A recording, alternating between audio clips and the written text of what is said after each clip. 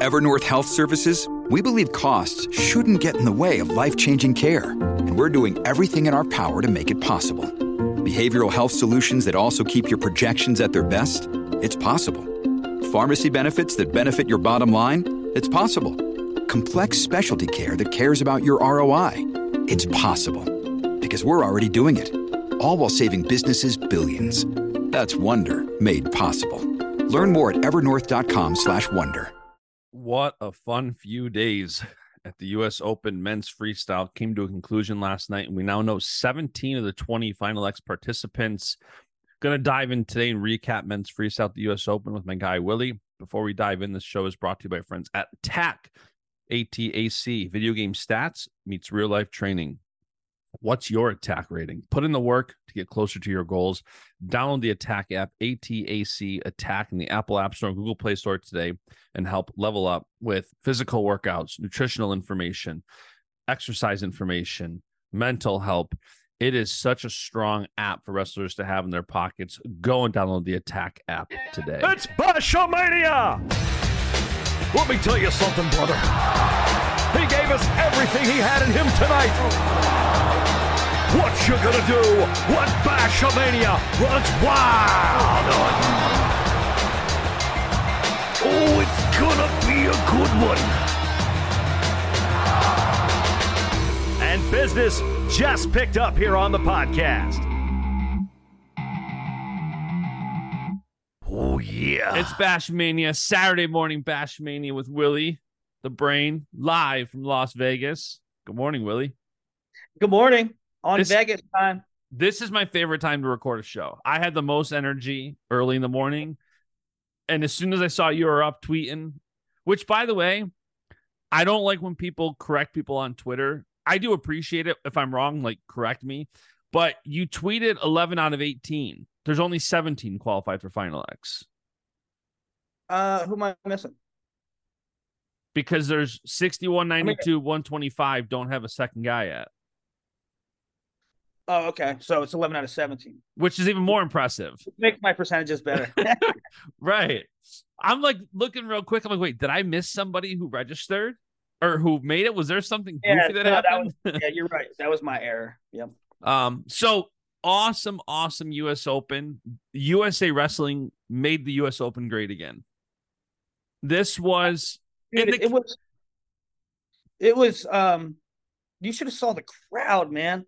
I've never seen. Now, everything's relative. In fact, when I tweeted 11 of 18 from Pennsylvania, some idiot responded and said, all that, this is not the W you think it means. It means it's a fringe sport, which, whatever. Relatively speaking, the crowd was awesome.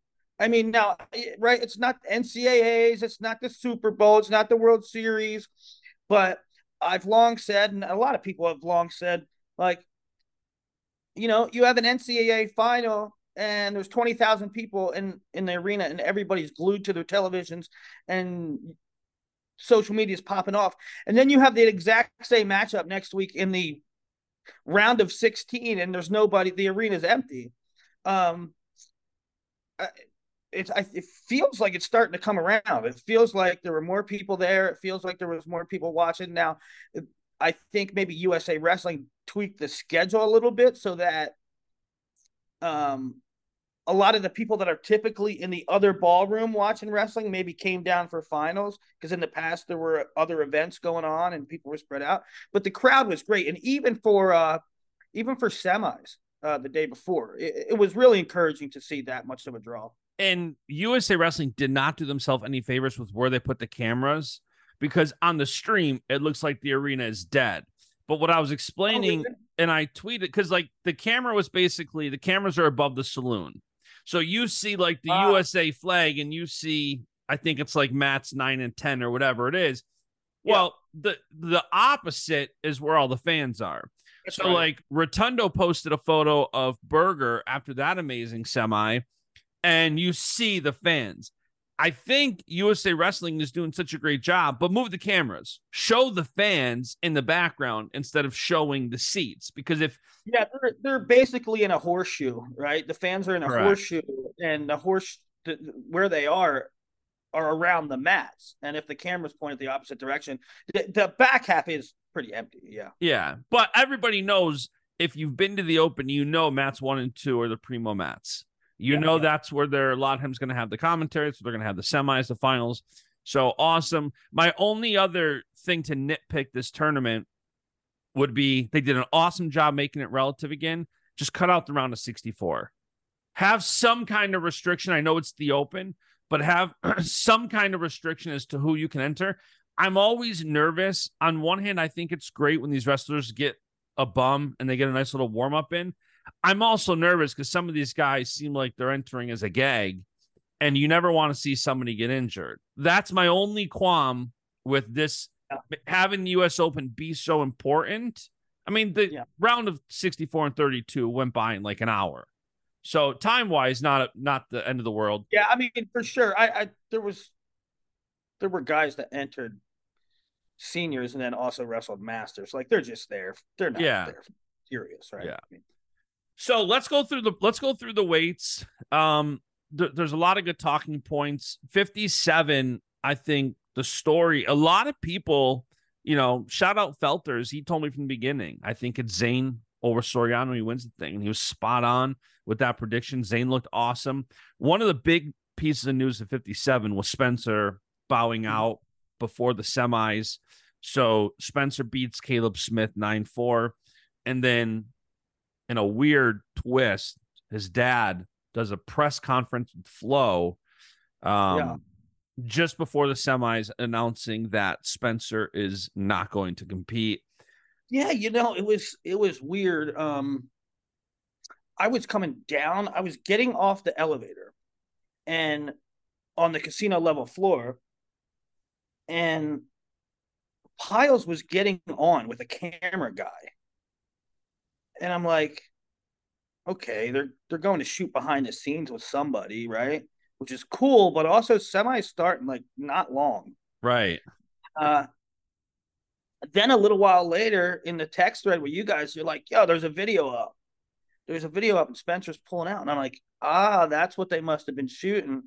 And it was just really weird. Because I think collectively everybody watched Spencer's match with Caleb Smith. He goes out, he dominates 9-0 at the break. In fact, it might have even been a tech. Like, it was close to ending in the first period. Yeah. And in the second period, he just didn't do anything. Like, he didn't attempt anything. And then so everybody's like, all right, well, maybe advantage Soriano in the semis, right? Yeah. Like, people were like, what seemed like a toss up, or maybe edged Lee, or maybe 50-50 at best. With Spencer looking like that in the second period, maybe I'm reconsidering and taking Soriano. I think that was the collective thought process of all the fans. And then Spencer didn't go. That video came out. So I don't know. I have a couple thoughts on it. You wanna? What was your takeaway from that? Well, there's a few things. One is that I had people like Nomad that were right away referencing my tweet when I said, this feels off. Something doesn't seem 100% about Spencer registering the Open. So it sounds like it's no secret that Spencer probably wasn't 100%. It was a last-minute decision. He probably felt good enough to go. Wrestled a couple of bums early, so you didn't really get tested. And then he wrestled a guy who, isn't the greatest wrestler, but at least brought all the effort possible. And Spencer's like, I can't do this. So I think I was accurate with my analysis that him registering, I don't think it was about pressure or anything else. I think it was simply about the fact that this was a possibility, that he could not complete the whole tournament. And, I think because he is one of the all-time greats, I think there's going to be a lot of conversations around this over the next couple of months. My two initial thoughts apart from that was, one, the father doing a press conference seemed weird to me. It was like, what is going on right now? And that's no dig at Spencer. That's just, I've never seen a wrestler's father do a press conference. That this has nothing to do with Spencer. It's more just what it is. And then in regards to Spencer, it's one of those things where I think the conversation is going to be, can he be healthy? I don't think leading up to next year, I don't know that there's going to be such a focus on him. I think you're going to market it, but like, Flow Wrestling, their graphics for the entire week are Spencer and Adeline. Right. And so I think it's going to be a lot more calculated. And don't get me wrong, if Spencer gets healthy, I think he can make the Olympic team trial finals. I don't think anybody's beating Gilman 57. I think Gilman's the Olympic guy. But I think this changes things moving forward. I think it puts a lot of questions in a lot of people's minds as to can he get healthy? And I think it's going to be a brand shift. Yeah, I think the narrative changes a little bit. Although I do believe that Spencer has such an aura that there's going to be a considerable population that picks him no matter what. Just think he's one of the ones that are different. For me, it's on some level I don't get it, but you don't know what you don't know. Because to me it seemed like, so here's the thing. What's the situation with his knees? We keep hearing he's not 100%, he's not 100%, he's not 100%. I don't really know what that means. And I'm not saying that, and I'm not saying I don't believe it. I'm not saying it's a negative towards Spencer. I'm not being critical. What I mean is, I don't know, are his knees going to get better? I mean, I don't know that. Does he need another surgery? If he has more surgeries, do they get better? Do the knees get better over time? If that's the case, then okay, I get it. Right. Yeah. If that's not the case, can he injure it more? Right. Because, well, he's not 100%, but if you can't injure it anymore, then that's just going to be the case in perpetuity. Yeah. From me, outside looking in, let's say I'm not being fair. Let's just say I'm going 100%. My gut, and to me, it looks like the not 100% thing is not being able to do the cardio, because for 3 minutes he's a dynamo, right? For 3 minutes, if you say he can't beat Gilman, nobody's beating Gilman. The version of Spencer right now, I would say you're right. But if Spencer can wrestle 6 minutes the way he wrestles 3 minutes, then that's a big can, though, for a lot of wrestlers. All bets are off. Right, I understand that, but it's also part of the equation into not being 100%. It's clearly not being able to do the cardio because he only had 3 minutes in him. And so if that's the case, if it's the case that what is not 100%, does not 100% mean his knees are not what they could be? Or does it mean he's just not in 6 minute shape? And I think there's a marked difference in that. And so that begs the question, like, let's just say his knees are as good as they're ever going to be, but it's the cardio that's an issue. In which case, if that's the case, I would at least just gave it a go. I mean, what do you risk if you can't injure your knees anymore, right? If you can't injure them anymore because they're what they are, why not try to beat Soriano? Why not try? When you make the decision to pull out, on one hand, if you can injure the knees more, then you might be protecting yourself, which I understand. If you're not, you're basically saying, I am removing myself from the world team consideration because I don't feel confident about this next match, which so what? Take a loss. Who cares? I mean, give it your best shot, right? I mean, I guess that's where I'm coming from. And one of the things his dad said, I only watched part of the interview, but one of the things his dad said was the plan was to try to wrestle this weekend, and then you'd have 43 days until Final X. Which makes a lot of sense. And the problem now is that now he's going to have to go through a gauntlet next year at the Olympic trials. Mm-hmm. So it's not even just, that's where I was a little bit surprised, is that this was so important that if he can make the team, you figure you have until Final X to rest up, and then you have until the World Championships, to take it easy, and then you can try to medal. And now this changes a lot for next year. And like you said, going back to what his injuries allow him to do from a cardio standpoint, it's going to be very different to see. It's really difficult. I mean, I know Spencer listens to a lot and watches a lot and takes things all in. And so Spencer is the most overanalyzed wrestler of all time. Forget about it, period. And here we are doing it again, analyzing and overanalyzing and maybe being critical in some spots. Critical or not, I think it's a fair discussion point. I don't care if Iowa fans get mad at that. Listen, I was rooting for Spencer to win from a standpoint of, I think marketing Spencer Lee versus Thomas Gilman in 40 days is one of the biggest matchups wrestling can market right now. When you have the Hawkeye, who has rubbed a lot of people the wrong way over the past month, you have a lot of Hawkeye fans supporting him. You have Gilman, who left Iowa to go to Penn State and has had world-level success.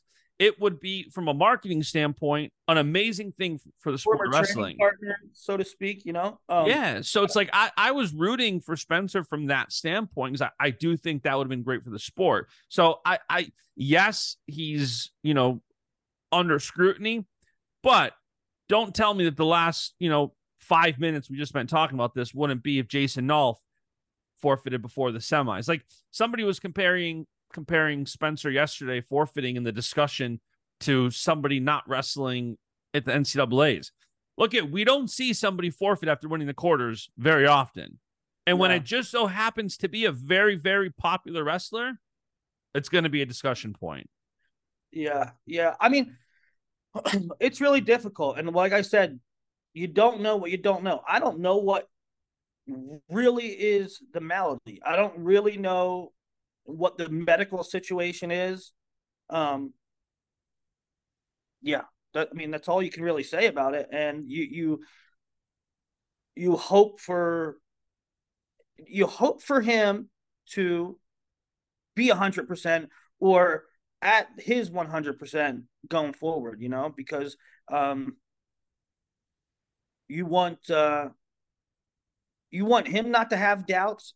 You want the community not to have doubts. You want the most competition that you can to prepare our guys for the world stage, whether that's Spencer or the person that beats Spencer. Yeah. Well, so what did you make of the Zane and Soriano match? Well, I thought, it was a one-move match, right? It was a one-move match. And Soriano, it's really interesting when you look at Soriano and you look at his history, especially in elite premier matches, right? He can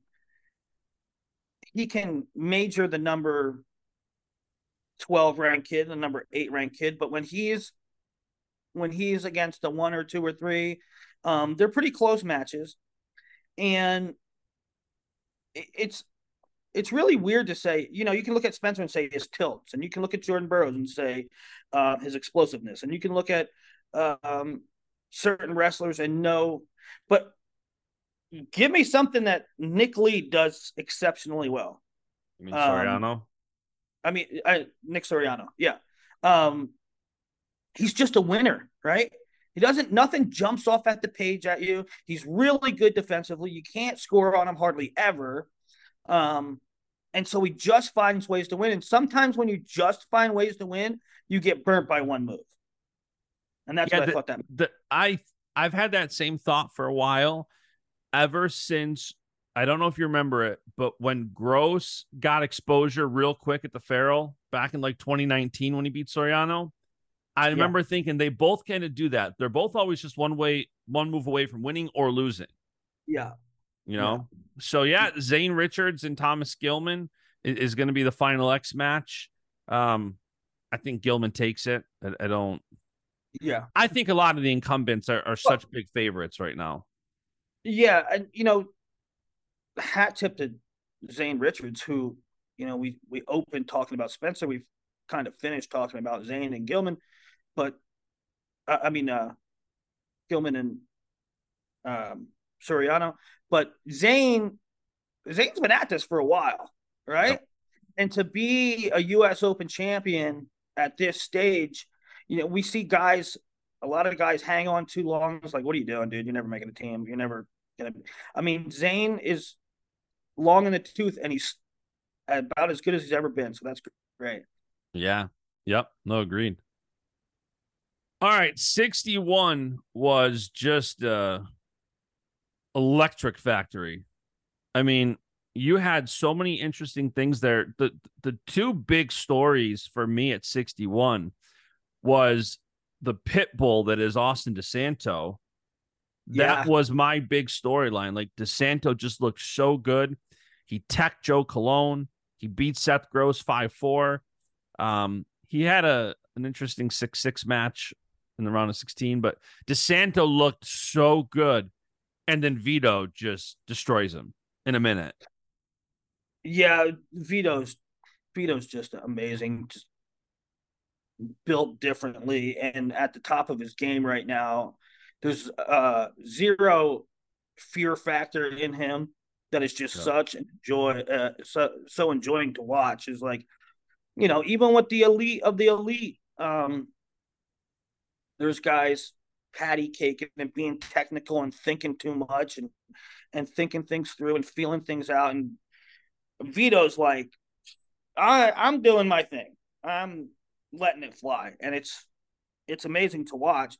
DeSanto, I think, is legit. I think he's legit. I think people this weekend, brought up really good point in that his pace and his activity is going to be a problem for people across the world when you have to stay in bounds or you give up a point. Yeah. You know, and I think Vito, with the confidence he has right now, after knocking off Dayton Fix, knocking off Roman Bravo Young, a lot of talk around DeSanto, and he's making a lot of jumps, and then Vito just goes out there and destroys him. I think that says a lot to Vito. This field is likely all going to wrestle again. You know, as suspected, you started seeing guys forfeit out on the backside. Nahshon Garrett looked great. He on the front side lost to Aruja 9-2. Then he goes in the backside and he texts the Shazer 10-0, beats Gross by forfeit, and then texts Tomasello in like 10 seconds. He took down Tomasello and laced him, and the match was over 15 seconds in. So, it's funny. Again, you talk about Zane Richards and guys that are like right there versus guys who, maybe should hang it up. Garrett has so much skill. It's crazy. So, you're going to have DeSanto, Garrett, Nato, Joe Colon, Aiden Valencia, DeShazer, Glory, Gross at the World Team Trials Challenge Tournament next month. And I think it's gonna be awesome. Fix, what a storyline that was. Yeah. Dayton Fix registers 45 minutes before the deadline on Wednesday, is gonna get randomly drawn into the tournament. And then he was thrown up all night, he was sick, and he unfortunately couldn't compete. What a roller coaster that was. Yeah, I ran into his mother in the casino, not in the casino, but in the hotel elevator, and I said, well, why? I said, first of all, I said, how's Dayton doing? Is there all right? And said, yeah, he came down with something and was puking all night, and they tried to get fluids in him, and he couldn't keep anything down. And I said, just out of curiosity, why did he register so late?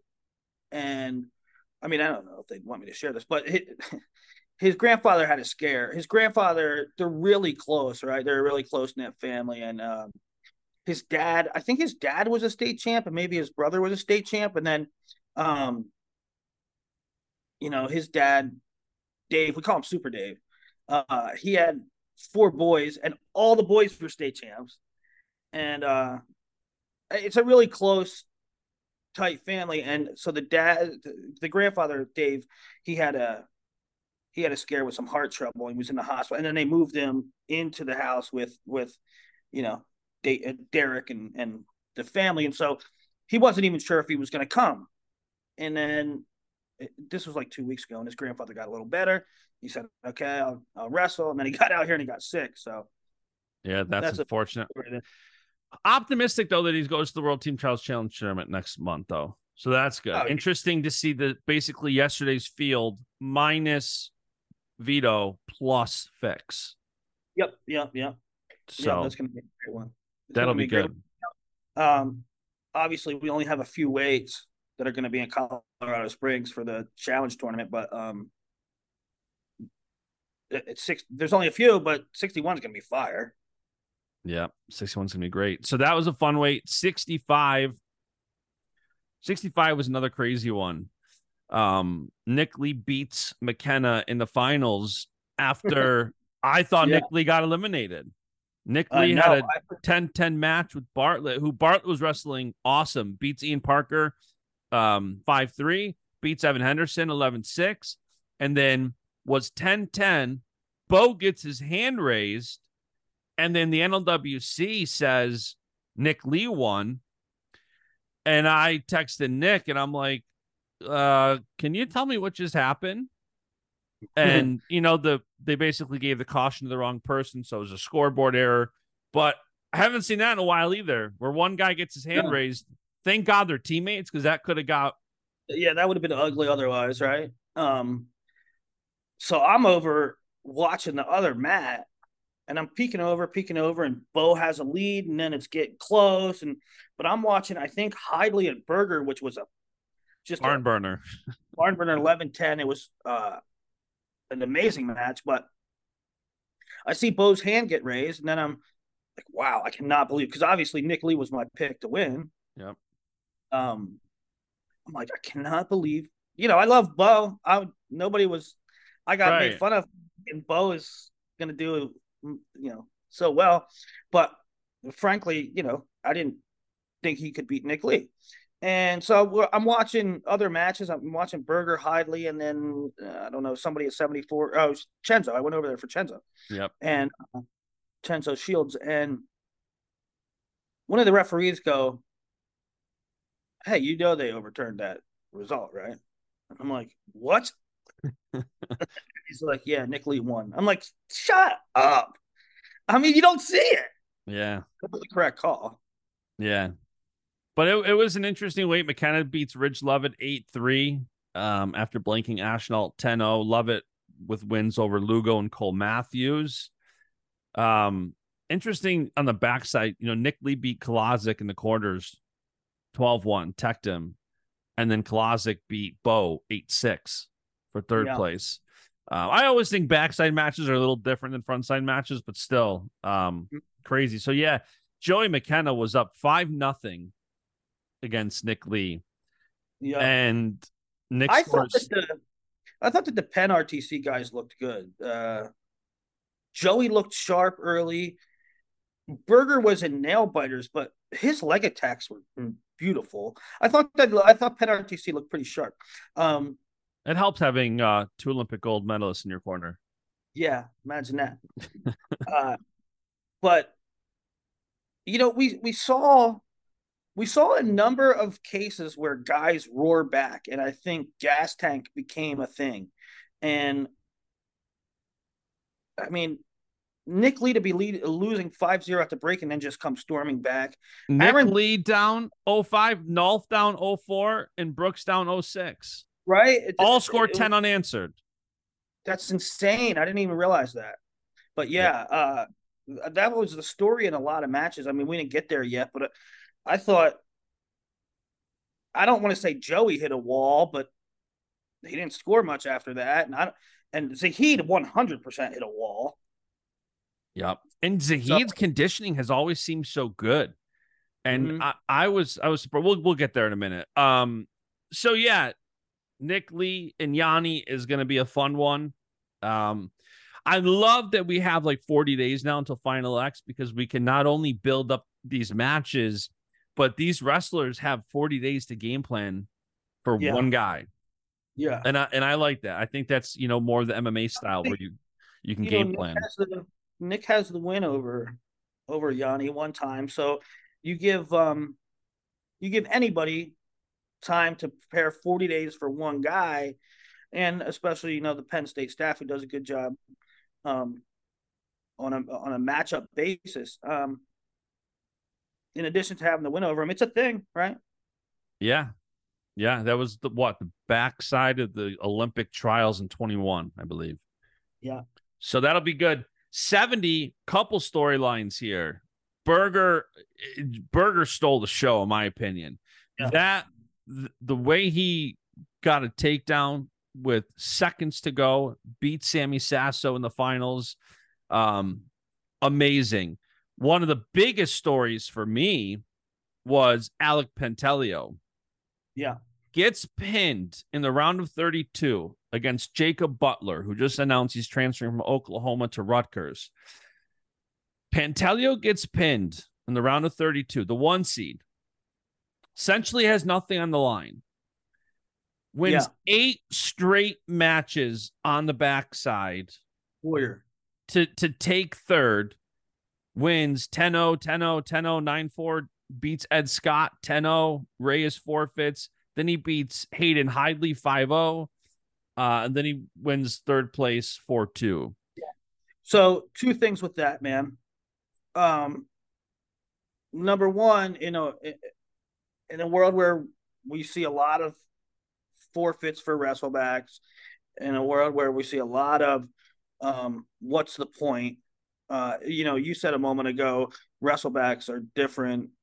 And the reason wrestlebacks are different is because there's quote unquote nothing to wrestle for, right? Yeah. So all those things considered, to see a guy wrestle back, storm back, a veteran too. He's not a young guy that's looking to get some mat time, right? He's a veteran. For him to wrestle all the way back is very valiant and very noble. That's point number one. Point number two is, and maybe even a more important point, when Alec Pantelio loses an early round, when Joel Adams pins Olympian Alejandro Sanchez in the first or second round, that to me screams in your face, this is why we have the World Team Trial selection process the way we do. We can't be risking Kyle Dake getting touche-falled in the second round against a guy that he's better than. Look, no offense to Jacob Butler, but Alec Pantelio is better and more experienced and just better, right? Yep. That's why proven commodities on our ladder are protected. And so for anybody to say, I don't like the way the trials, it doesn't give enough of a chance and they have an advantage. Yeah, they earned it. And it produces the best results because we need our number one guy to go. We need our number one guy to go. We don't need a case where a fluke happens. Yep. No, I agree. And I thought, people were texting me because some guys, it's funny. I tried promoting this event and getting casual college fans to tune in. And I see that some definitely did. And some are starting to pay more and more attention. And They you still could didn't. tell. No, and they're confused. Like somebody had mentioned, like Seth Gross is a guy who wrestles everywhere, and somebody said, "Why didn't Seth Gross wrestle back?" I'm like, because he's got to wrestle a challenge tournament next month. Yeah. What's the point? Why risk injury? Why risk a fluke loss that might change your seed? Whatever. I'm like, especially the non-Olympic weights this year, it just made no sense. Or not non-Olympic, where there's no medalists sitting out, they're going to the challenge tournament. It just made no sense to wrestle back. So seeing Pantaleo, and there's others, Garrett, I mean, Nashon went and wrestled back. You didn't have to. He qualified for the challenge tournament. So that was cool. Pantaleo, I love to see that. I think that was fun. It's always fun when like you're excited for the finals and then you can tune in before and still watch some great Consi matches. That's always fun. So shout out Pantaleo. Shout out Berger. I thought Berger just wrestled a hell of a tournament. I thought Berger on his feet looked amazing. He was and also Hayden Hidley, down at 70. How would he do? He wrestled great. He was damn near right there, right, with everybody. And but I thought Berger on his feet looked tremendous. He was going from the hand fight to low shots. Hand fight, low shots, really smoothly. And I don't want to say, first of all, that was a really difficult match for me because he had District 11 boy Sammy Sasso against my boy Tyler Berger from right here. One of my all-time favorites. Berger's one of my all-time favorite dudes. He was highly, highly upset to find out that I gave Mark Hall Lil Wayne tickets, and Mark didn't tell him. But I wanted success for Sammy. I wanted success for Tyler Berger, and it's hard to say this because wrestling's wrestling, freestyle's freestyle, but Berger pretty much dominated that match, other than those chest wraps, right? I mean, yeah, it was a very technical, tech savvy kind of match by Sasso to get those exposures. Berger wrestled. I mean, it must have happened 2 or 3 times, right? Those chest wraps where it looked like Berger had him dead to rights, and then Sammy gets the points. Yeah, and Berger just looked good all week, or both days, whatever it was. He wrestled great guys. Him and Zane's going to be fun. Him and Zane now at Final X. It's cool because you have Zane with Penn State coaching doesn't need us to tell people what they're capable of. And then Berger, he's in a room with Burroughs and Slay and all these guys. And it's like, man, these Final X weights are going to be so fun this year. So yeah, Berger, I got to get him on the podcast soon. I'm sure we'll make that happen. You're going to see him, I'm sure, this morning. So tell him I'll be texting him. 74. That the weight kind of went as we had expected. We thought it was going to be Nolfin O'Toole up top and Chenzo and either Shields or LaValle on the bottom side. I thought it was going to be LaValle. Shields beat him 4-2. Chenzo beats him 5-3. Nolf beats O'Toole 9-2. The Nolf O'Toole match contrasted to the Nolf Chenzo match was so interesting because Nolf was up 9-0 at the break. And I thought he basically was going to tech O'Toole in the first period, the way he was wrestling. And then he doesn't score any points in the second period. And to be honest, that's one. Now, tell me about it, because that's one that I didn't watch. Again, that was the same mat that Bo and Nick Lee wrestled on. So I was over by the other mat, and it was hard to see. And as when Nolf got the lead, to be honest, I started paying less attention to it. Yeah. But everybody I talked to and I saw it on Twitter was like, wow, that was an amazing match. And I didn't watch it. So it's like, how is it an amazing match when Nolf, but some crazy stuff happened? Well, so Nolf did good. The first period, Nolf looked like Nolf. Nolf scores 9 points and looks like he's about to tech him. I mean, Nolf is just very dominating. When you can go to shoot on him and, he'll turn that into offensive points for him. He's very good. The weird thing for me was that it's almost now, I don't know if this plays into it at all, but where my mind just went was Nolf and O'Toole are both teammates at Scrap Life. They work together. They're ambassadors together. Maybe Nolf took the foot off the gas because he's up 9-0. Why does he really got to push for attack? That's where I just went. I could be completely wrong, but I just thought. Did O'Toole get into some positions where he threatened? I missed some of it too. As soon as it sounded like he made it interesting in the second. I don't know. Yeah, he did, but he really couldn't get anything going. I mean, Nolf is just Nolf. I got to go back and watch that match in full, but it seemed like he kind of took the foot off the gas in the second period. And then you have the Chenzo match where Chenzo's up 4 or 5-0. And, I love Nolf. I love Chenzo. So that's always a tough match for me when something like that happens. But Chenzo gets a takedown, puts Nolf on his back, goes up 4-0. And I'm like, damn. A lot of people were thinking Nolf next topic. I mean, Nolf is like, it's like Dake, Nolf, and then a lot of people think there's a gap, And so Chenzo's got Nolf on his back, and I'm like, damn, Chenzo, go, boy. and then obviously I'm happy for Nolf too. I love the kid. But like then Nolf just storms back, scores 10 unanswered.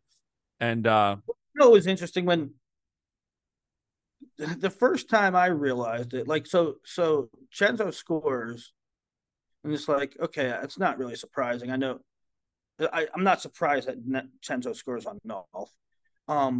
But then a really small detail happened where Nolf gets in on a shot and he takes a leg attack, and Chenzo like hips down and Nolf loses it.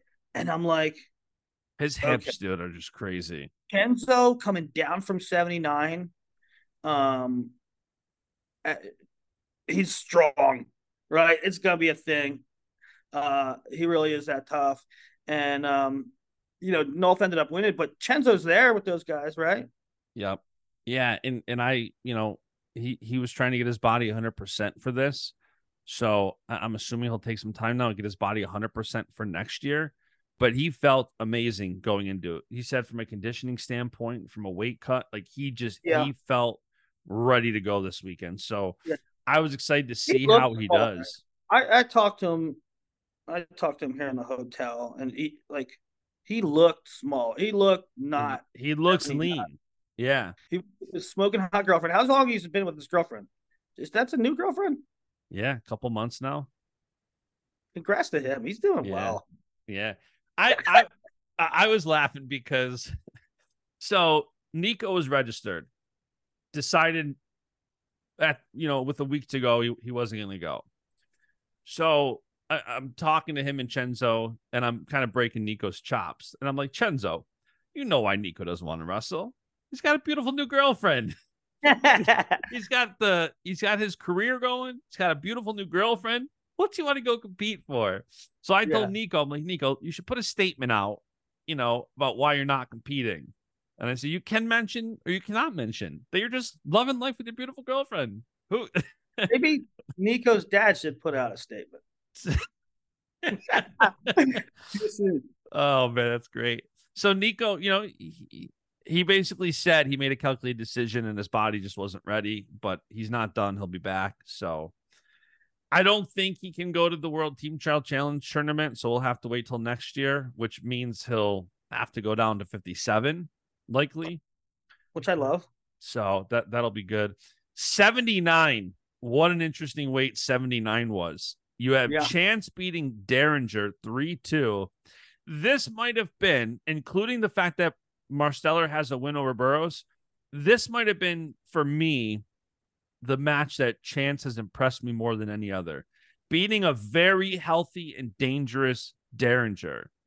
Derringer looked like Derringer, and Marsteller shut him down. I mean...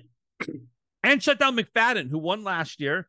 McFadden's been improving, training with Burroughs and Hall, and, McFadden takes out Marinelli 10-6, and then Chance beats McFadden Yeah, 6-4. there's another, right? I said I was impressed by the Penn RTC guys. There's another one I was impressed with, even though he didn't, he lost to a guy he lost to last year. I still think that McFadden looked really great.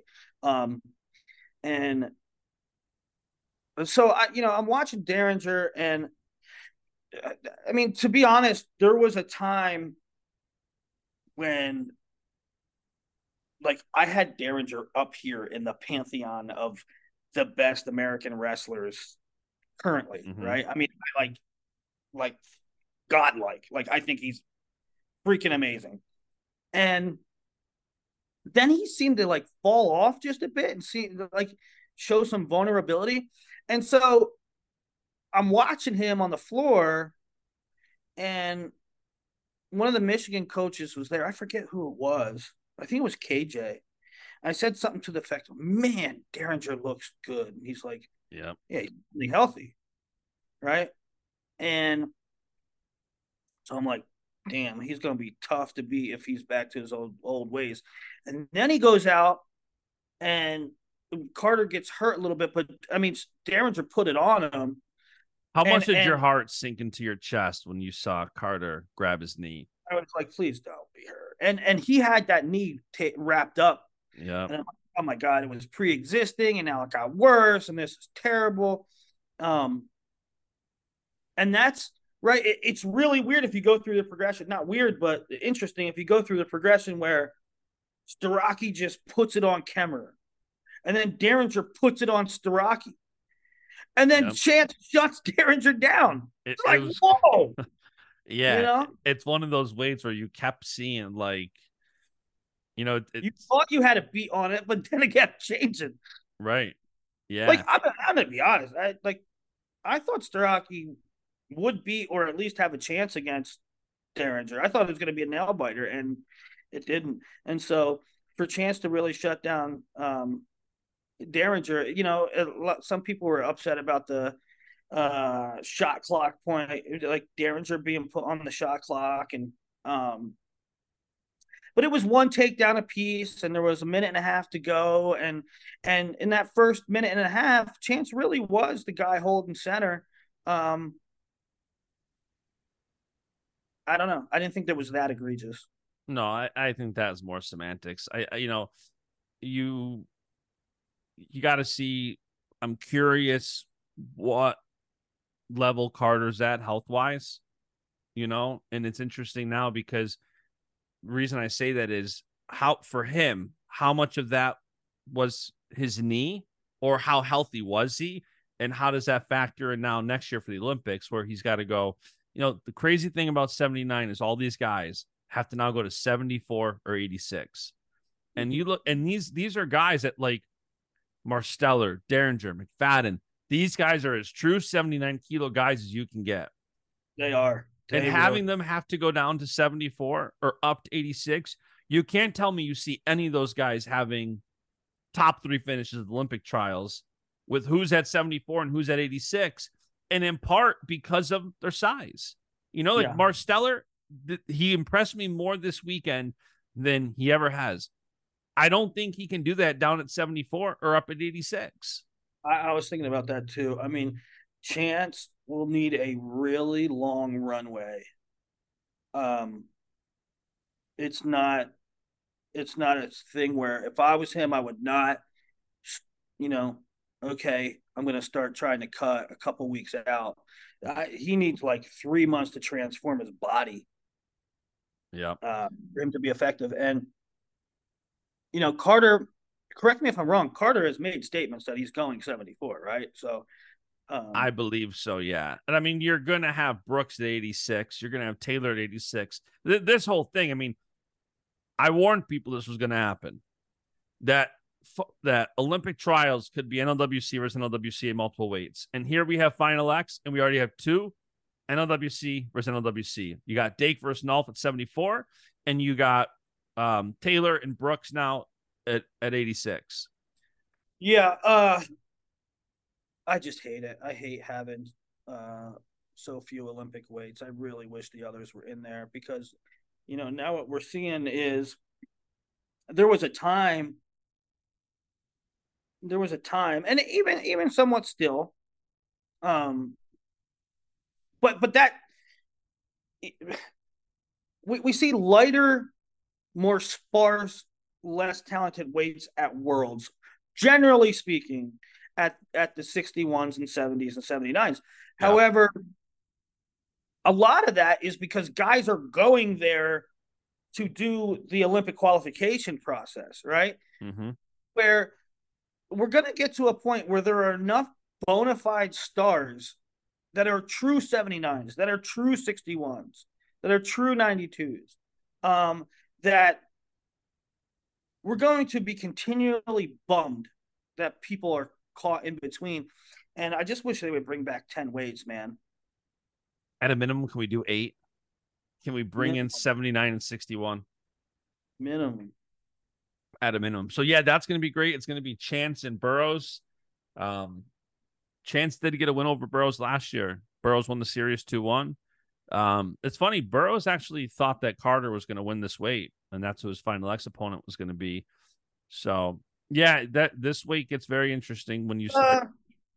Chance's story is just incredible. I know. I got to get him on the podcast. He's got continually impresses me with his bounce back. You know, he just keeps bouncing back.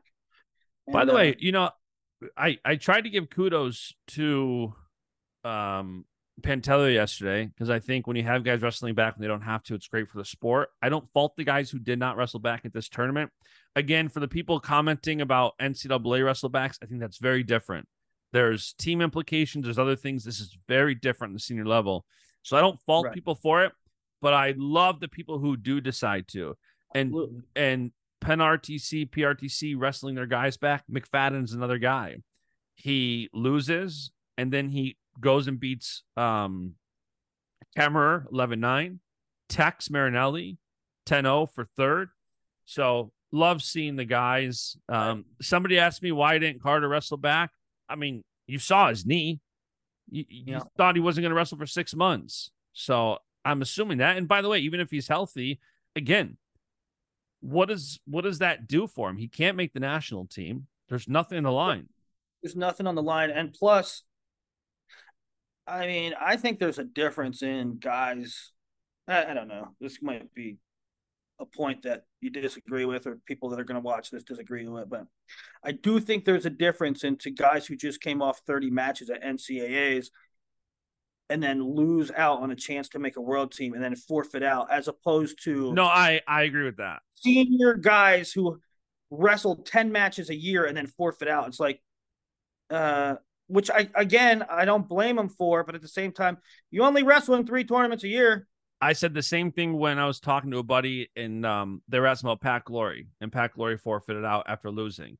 I'm like, dude just won an NCAA title. He threw his hat in the ring to make a world team. That's all this was about, you know? So some of these guys, by the way, speaking of McFadden, you know, I say there's nothing to wrestle back for, but because he chose to wrestle back, he's now going to wrestle a true third match. So there's 6 true third matches. Soriano versus Camacho at 57, McKenna versus Kolodzik at 65, Pantelio versus Sasso at 70, Chenzo versus O'Toole at 74, Derringer McFadden 79, Zahid and Mark Hall at 86. Are they going to wrestle? I think they're at Final X. Okay. That's where they were last year. I'm assuming they're doing. And I'll tell you what. So that puts them on the national team, and it also supplies them funding for the year. Which USA Wrestling, you need to up the stipends. You need to up the monthly stipends. These guys on the national team, top 3, they need to get paid more. Yeah, I agree. And by the way, on the same token, these national team guys need to show some initiative and hustle and make money after a tournament like this. Put out T-shirts, put out stuff to capture the relevance. But that's a whole nother conversation. Yeah. All right, so 86, it was a pretty boring weight overall until you got to the semis. And then Zahid beats Trent Hidley 8-3, and Aaron Brooks beats Mark Hall 6-1. And then down 6-0 at the break to Zahid Valencia, Aaron Brooks scores 10 unanswered, and beat Zahid Valencia 10-6. And like you said earlier, it looked like Zahid just hit a wall. Yeah, even if you look back, so it's one thing if you look at it, you watch it in real time, right? And so Zahid is up and he's kind of cruising. I think what'd you say it was 6-0? 6-0. 6-0. And AB gets a takedown, and you think, okay, AB got one, right? And then Zahid starts kind of crumbling. But if you watch even the takedown, even the first takedown that AB got, Zahid stops moving his feet. And the first thing that happens when you hit a wall conditioning wise, the first thing that's happens is you start, your reactions are slower, right? And Zahid reacted way too slow to that AB shot on that first takedown. So to me, that's where the kind of breakdown began for Zahid. And I'm not taking anything away from AB. I'm just saying I think that was a major factor. I agree. I think it definitely, Aaron Brooks is, you got the impression that there was rumors that Brooks didn't know if he wanted to compete this year collegiately or take a red shirt and prep for, this world or Olympic run. And there was the impression out there that Brooks was a little tired. He wasn't like as dominant as we've sometimes seen him, and fatigue is a very real thing. So going into this, you wonder how much of this, where's Brooks's fire at? Because it'll have to be all the way up to beat Mark Hall and Zahid. And it was. And he looked calm, cool, collected, and dominant. Well, I think Mark scored the first point too. Yeah. I think so. So that was a pretty black and white weight. But Aaron Brooks, DT, another NLWC final. And by the way, if we see that again next year at the Olympic trials, I will not be surprised. Oh, no. I mean, that would probably be my pick, right? Yeah. So 92. Hey, that's a good segue though, because I think on your show before I mentioned that I'd like to see Zahid go to Mexico. You did. You said you actually said you funded it. I would fund. And I still this even makes it more apparent that he should do that. But there are people saying, I shouldn't say saying, they're speculating, postulating, positing, with Spencer's match count type thing that he's on, and he has to get really prepared. Would it make sense for Spencer to go to another country? Spencer? No, I mean, Valencia I can see because his brother's wrestling from Mexico. That's a pretty clear path. I don't think Spencer would go to another country. I'm not saying he will, but I don't think it's a bad idea.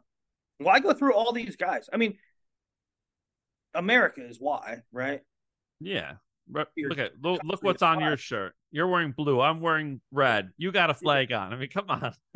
Yeah, France is blue and red. But you know what I'm saying. Yeah, I don't know. I get the perspective. I think if you train in America, I like you wrestling for America, but I'm not in that position to make that call. So, right. So 92, Colin Moore wins back-to-back ranking series earlier this year. And I say that he is my favorite to make the world team. And I thought it was Moore 1, Nate Jackson 2. Mike Machiavello, the nice guy of wrestling, the guy that nobody can say a bad thing about. He goes out there, beats Jackson 4-2, then goes out there and attacks Colin Moore in the finals 12-2. And he let out a lion's roar. Yeah. He just, and it's like Moore and Mock, they're both great guys. That was another match. It's like hard to root for someone. Now that I think, I mean, has there been a more overperforming guy? Has there been more of an underdog than Mike Mock? I mean, you get once in a great while, you get a guy from out of nowhere to win an NCAA title, right? Mike Machiavello did it, Drew Foster did it, but it's really rare. Everybody that wins the NCAA title was ranked on the big board and stuff, but Mike Mock wasn't. Um, I don't think who did I just name? Uh, I, I Foster wasn't, but Mike Machiavello's not only did he do it in his last year in college, now he's senior U.S. Open champ. yeah, and it's interesting because he did it the hard way. Like he did, it reminds me of what Vito did at NCAA's. He takes out Nate Jackson, who won third, and who was the second seed, and he takes out Colin Moore, the one seed. So he beats the 1 and the 2 seed back to back and techs the 1 seed. So he's in for Final X. Hopefully he got his passport together and he's on a plane to the Pan Ams today, which, by the way, that's where some of these guys are going because we have Pan Ams next week. Yeah. And now Vito, Mock, and Gable all qualify for the Pan Am team. If any of the three decline the spot, here's what's interesting. If any of those three decline the spot, the national team coaches get to pick someone. For women's freestyle, if the open winner declines, they go to the runner-up. Yeah. No idea why you'd go to the runner-up in women's freestyle and not men's freestyle. Yeah. I don't know. That's how they want to do it. But yeah, so now you're going to have Moore and Jackson and Schultz and McIntosh and these guys all at the World Team Trials Challenge Tournament next month to see who Mock takes on. So like a guy like McIntosh, like for next year, goes up, right? What does he go up? Can he make 189? He looks lean. He looks lean. Listen, Morgan is in the room with the favorite at 86 and the favorite at 97. I'm assuming he's going to feel them both out and see which one. Yeah. Which one do I feel I have a better shot against? Yeah. At your current weight, he's feeling them both out, so he's going to be able to see. Man, that room's going to be a little. It's going to be an interesting case study over the next 2 years. Oh, yeah. Yeah. Very interesting case they study. Go through it without anybody being disgruntled and leaving. They did a good job managing it. I mean, I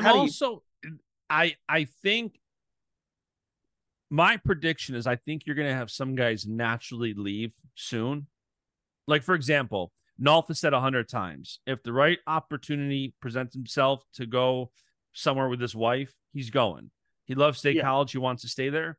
But, Maddie, his wife, is playing soccer overseas right now. When she gets back and they settle down, if it's somewhere else, like I think you're eventually going to see some guys like Nolf go somewhere, not even disgruntled, but just from a natural course. So it's going to be interesting. And also, like, David's going to be done, right? Yeah, David's probably done next year, I'd assume. Yeah, so some of it will naturally correct work. Yeah. But Morgan McIntosh also actually you've got David and Brooks to feel out, or do you go up and you have Jaden and Snyder, which is crazy. Those are two big boys to try to go up a size to beat. Speaking of, Jaden looked thick, boy. He looks like he should be wrestling 125. He looked big. I don't know how he ever wrestles 92, but yeah, he had a tech fest. He tried for the tech against Trumbull. He only won 12-3. He wrestled 86. He wrestled 86. Yeah, that Jaden Cox is that weight for me is pretty much next topic. Ben Keeter, who I always say Cooter. I didn't see what happened, but he won 12-8 in the round of 16 and then forfeited out before the quarters. I hope he's not injured. He injury forfeited out. I didn't watch that match. Did you see it or hear anything? I heard he got a little banged up. So, precautionary, I would think. That's good. Especially when he qualifies for. He has 2 years of juniors left. Crazy. And his football career is important to him too. So he's going to throw his hat in the ring for a world team, but he's not going to kill himself in the process. Right. So yeah, that 97 is kind of next topic. And to be honest, Gable has made 125 next topic. Gable, the greatest showman college Olympic wrestling has ever seen. I was Matt's side for his match with Hendrickson. And I mean, I was Matt's side. I was 5 feet away from the out of bounds line. And the speed and strength at which Gable does things and with fluidity, it's impressive. Mason Paris just had one of the most dominant seasons a college wrestler could have. Wins an NCAA title, wins a Hodge, and Gable goes out there and big brothers him. And I don't know what was said afterwards, but it didn't look like it was anything too negative. Yeah, They were talking for a bit. There was chippiness between him and Mason in the past, but I think Gable's a good dude. He is. I think probably, squash some of it. Yeah, no, he is. They were hugging as they were walking towards the center. And then they kept talking, and it wasn't clear. I'm going to have to ask one of them. And then Gable goes out there and dominates Gwiz. I mean, it is crazy. Gable he's just something different. He's the greatest showman, and he's just. You saw the movie Greatest Showman, right? What's that? You saw the movie Greatest Showman, right? No, I didn't watch that. Oh my gosh, dude! One amazing movie and one of the best soundtracks. I'll have to watch it, but oh, it's so good. Somebody this weekend, if you put a list of wrestlers who are best from front end, you'll come up with like 10 names at 25 and 33 and Gable. Like, he is so good from out in front. I mean, he's good at everything. He's good at leg attacks. He's good at everything. And then you combine it with his lateral motion and his footwork and how he's able to score. It's like, I mean, it's that old sort of cliche that's been, overused too much, but he shoots, he scores, you shoot, he scores. I mean, yeah. if you don't get in, he's scoring from front head. Yeah. By the way, I didn't see the match, but I was looking through the consolations after. Mason Paris put up 20 points in the match against Wyatt Hendrickson. He won 20-7. Wow. I don't often see a 13-point differential in freestyle. So I don't know what happened there. I must have heard him. 20-7. He beat Hey, one last thing. Did you watch the Adeline Gray Diamond Guilford match? Diamond was, I think this is correct. She was down 8-0, or no, she was losing 8-0 or 8-2 to Kylie Welker and then pins her. Oh, really? And then she's up 8-0 against Adeline and loses that one. Bro, I got to watch. That's right. I did see that Welker Guilford note, but I didn't go back and watch it. But Guilford was leading 8-0 to Adeline Gray with 50 seconds left. With 38 seconds left, the match was over because of 3 cautions. They called her for 3 caution and ones in 12 seconds. It was crazy. Yeah, I thought that was funny, though, that she was literally losing 8-2, pins Welker, and then she's up 8-0, loses with 3 cautions. Adeline Gray, you got to give her credit for coming back. That's going to be one of the – you talk about loaded Olympic weights. Wait till next year. Yeah, I think it's Kennedy. Women 76. You're going to have Kennedy, Welker, Guilford, Adeline Gray, Amit Elor probably. What's her name? Makoid. Yeah, McCoed. McCoed. Yeah, she's a stud. Yeah. She beat Precious Bell 8-0, pinned her, and then lost to Blades 11-7 when Blades pinned her. Blades, I think, is just Blades, when she's had those concussions, makes me worried about her health. If she can stay healthy, I think she is going to be something else. She's my pick tonight against Adeline Gray. She's my pick to win a world championship. She's my pick to make the Olympic team. Kennedy Blades is just something special. I'm 100% with you. You know, I watched her. There's several times she's gotten concussed, and I've been worried about that for a long time. But if she's healthy and clicking on all cylinders, she's a specimen. Agreed. All right, Willie, any final notes about yesterday or Thursday? Final notes? I don't know. You're catching me off guard with that, but I think that wrestling's healthy. U.S. Open, I think, is a success. There's been a lot of hype about it. I think both in the product that's put on the mat, the fans, the marketing, and so that's one aspect. But the most important aspect is our infrastructure good? Do we have a good competitive team? Do we have local clubs training guys the right way, getting them to where they need to be world medalists, to be competitive at the world championships or the Olympics? All those boxes are checked. I think wrestling is in a really good place. Yeah, I do too.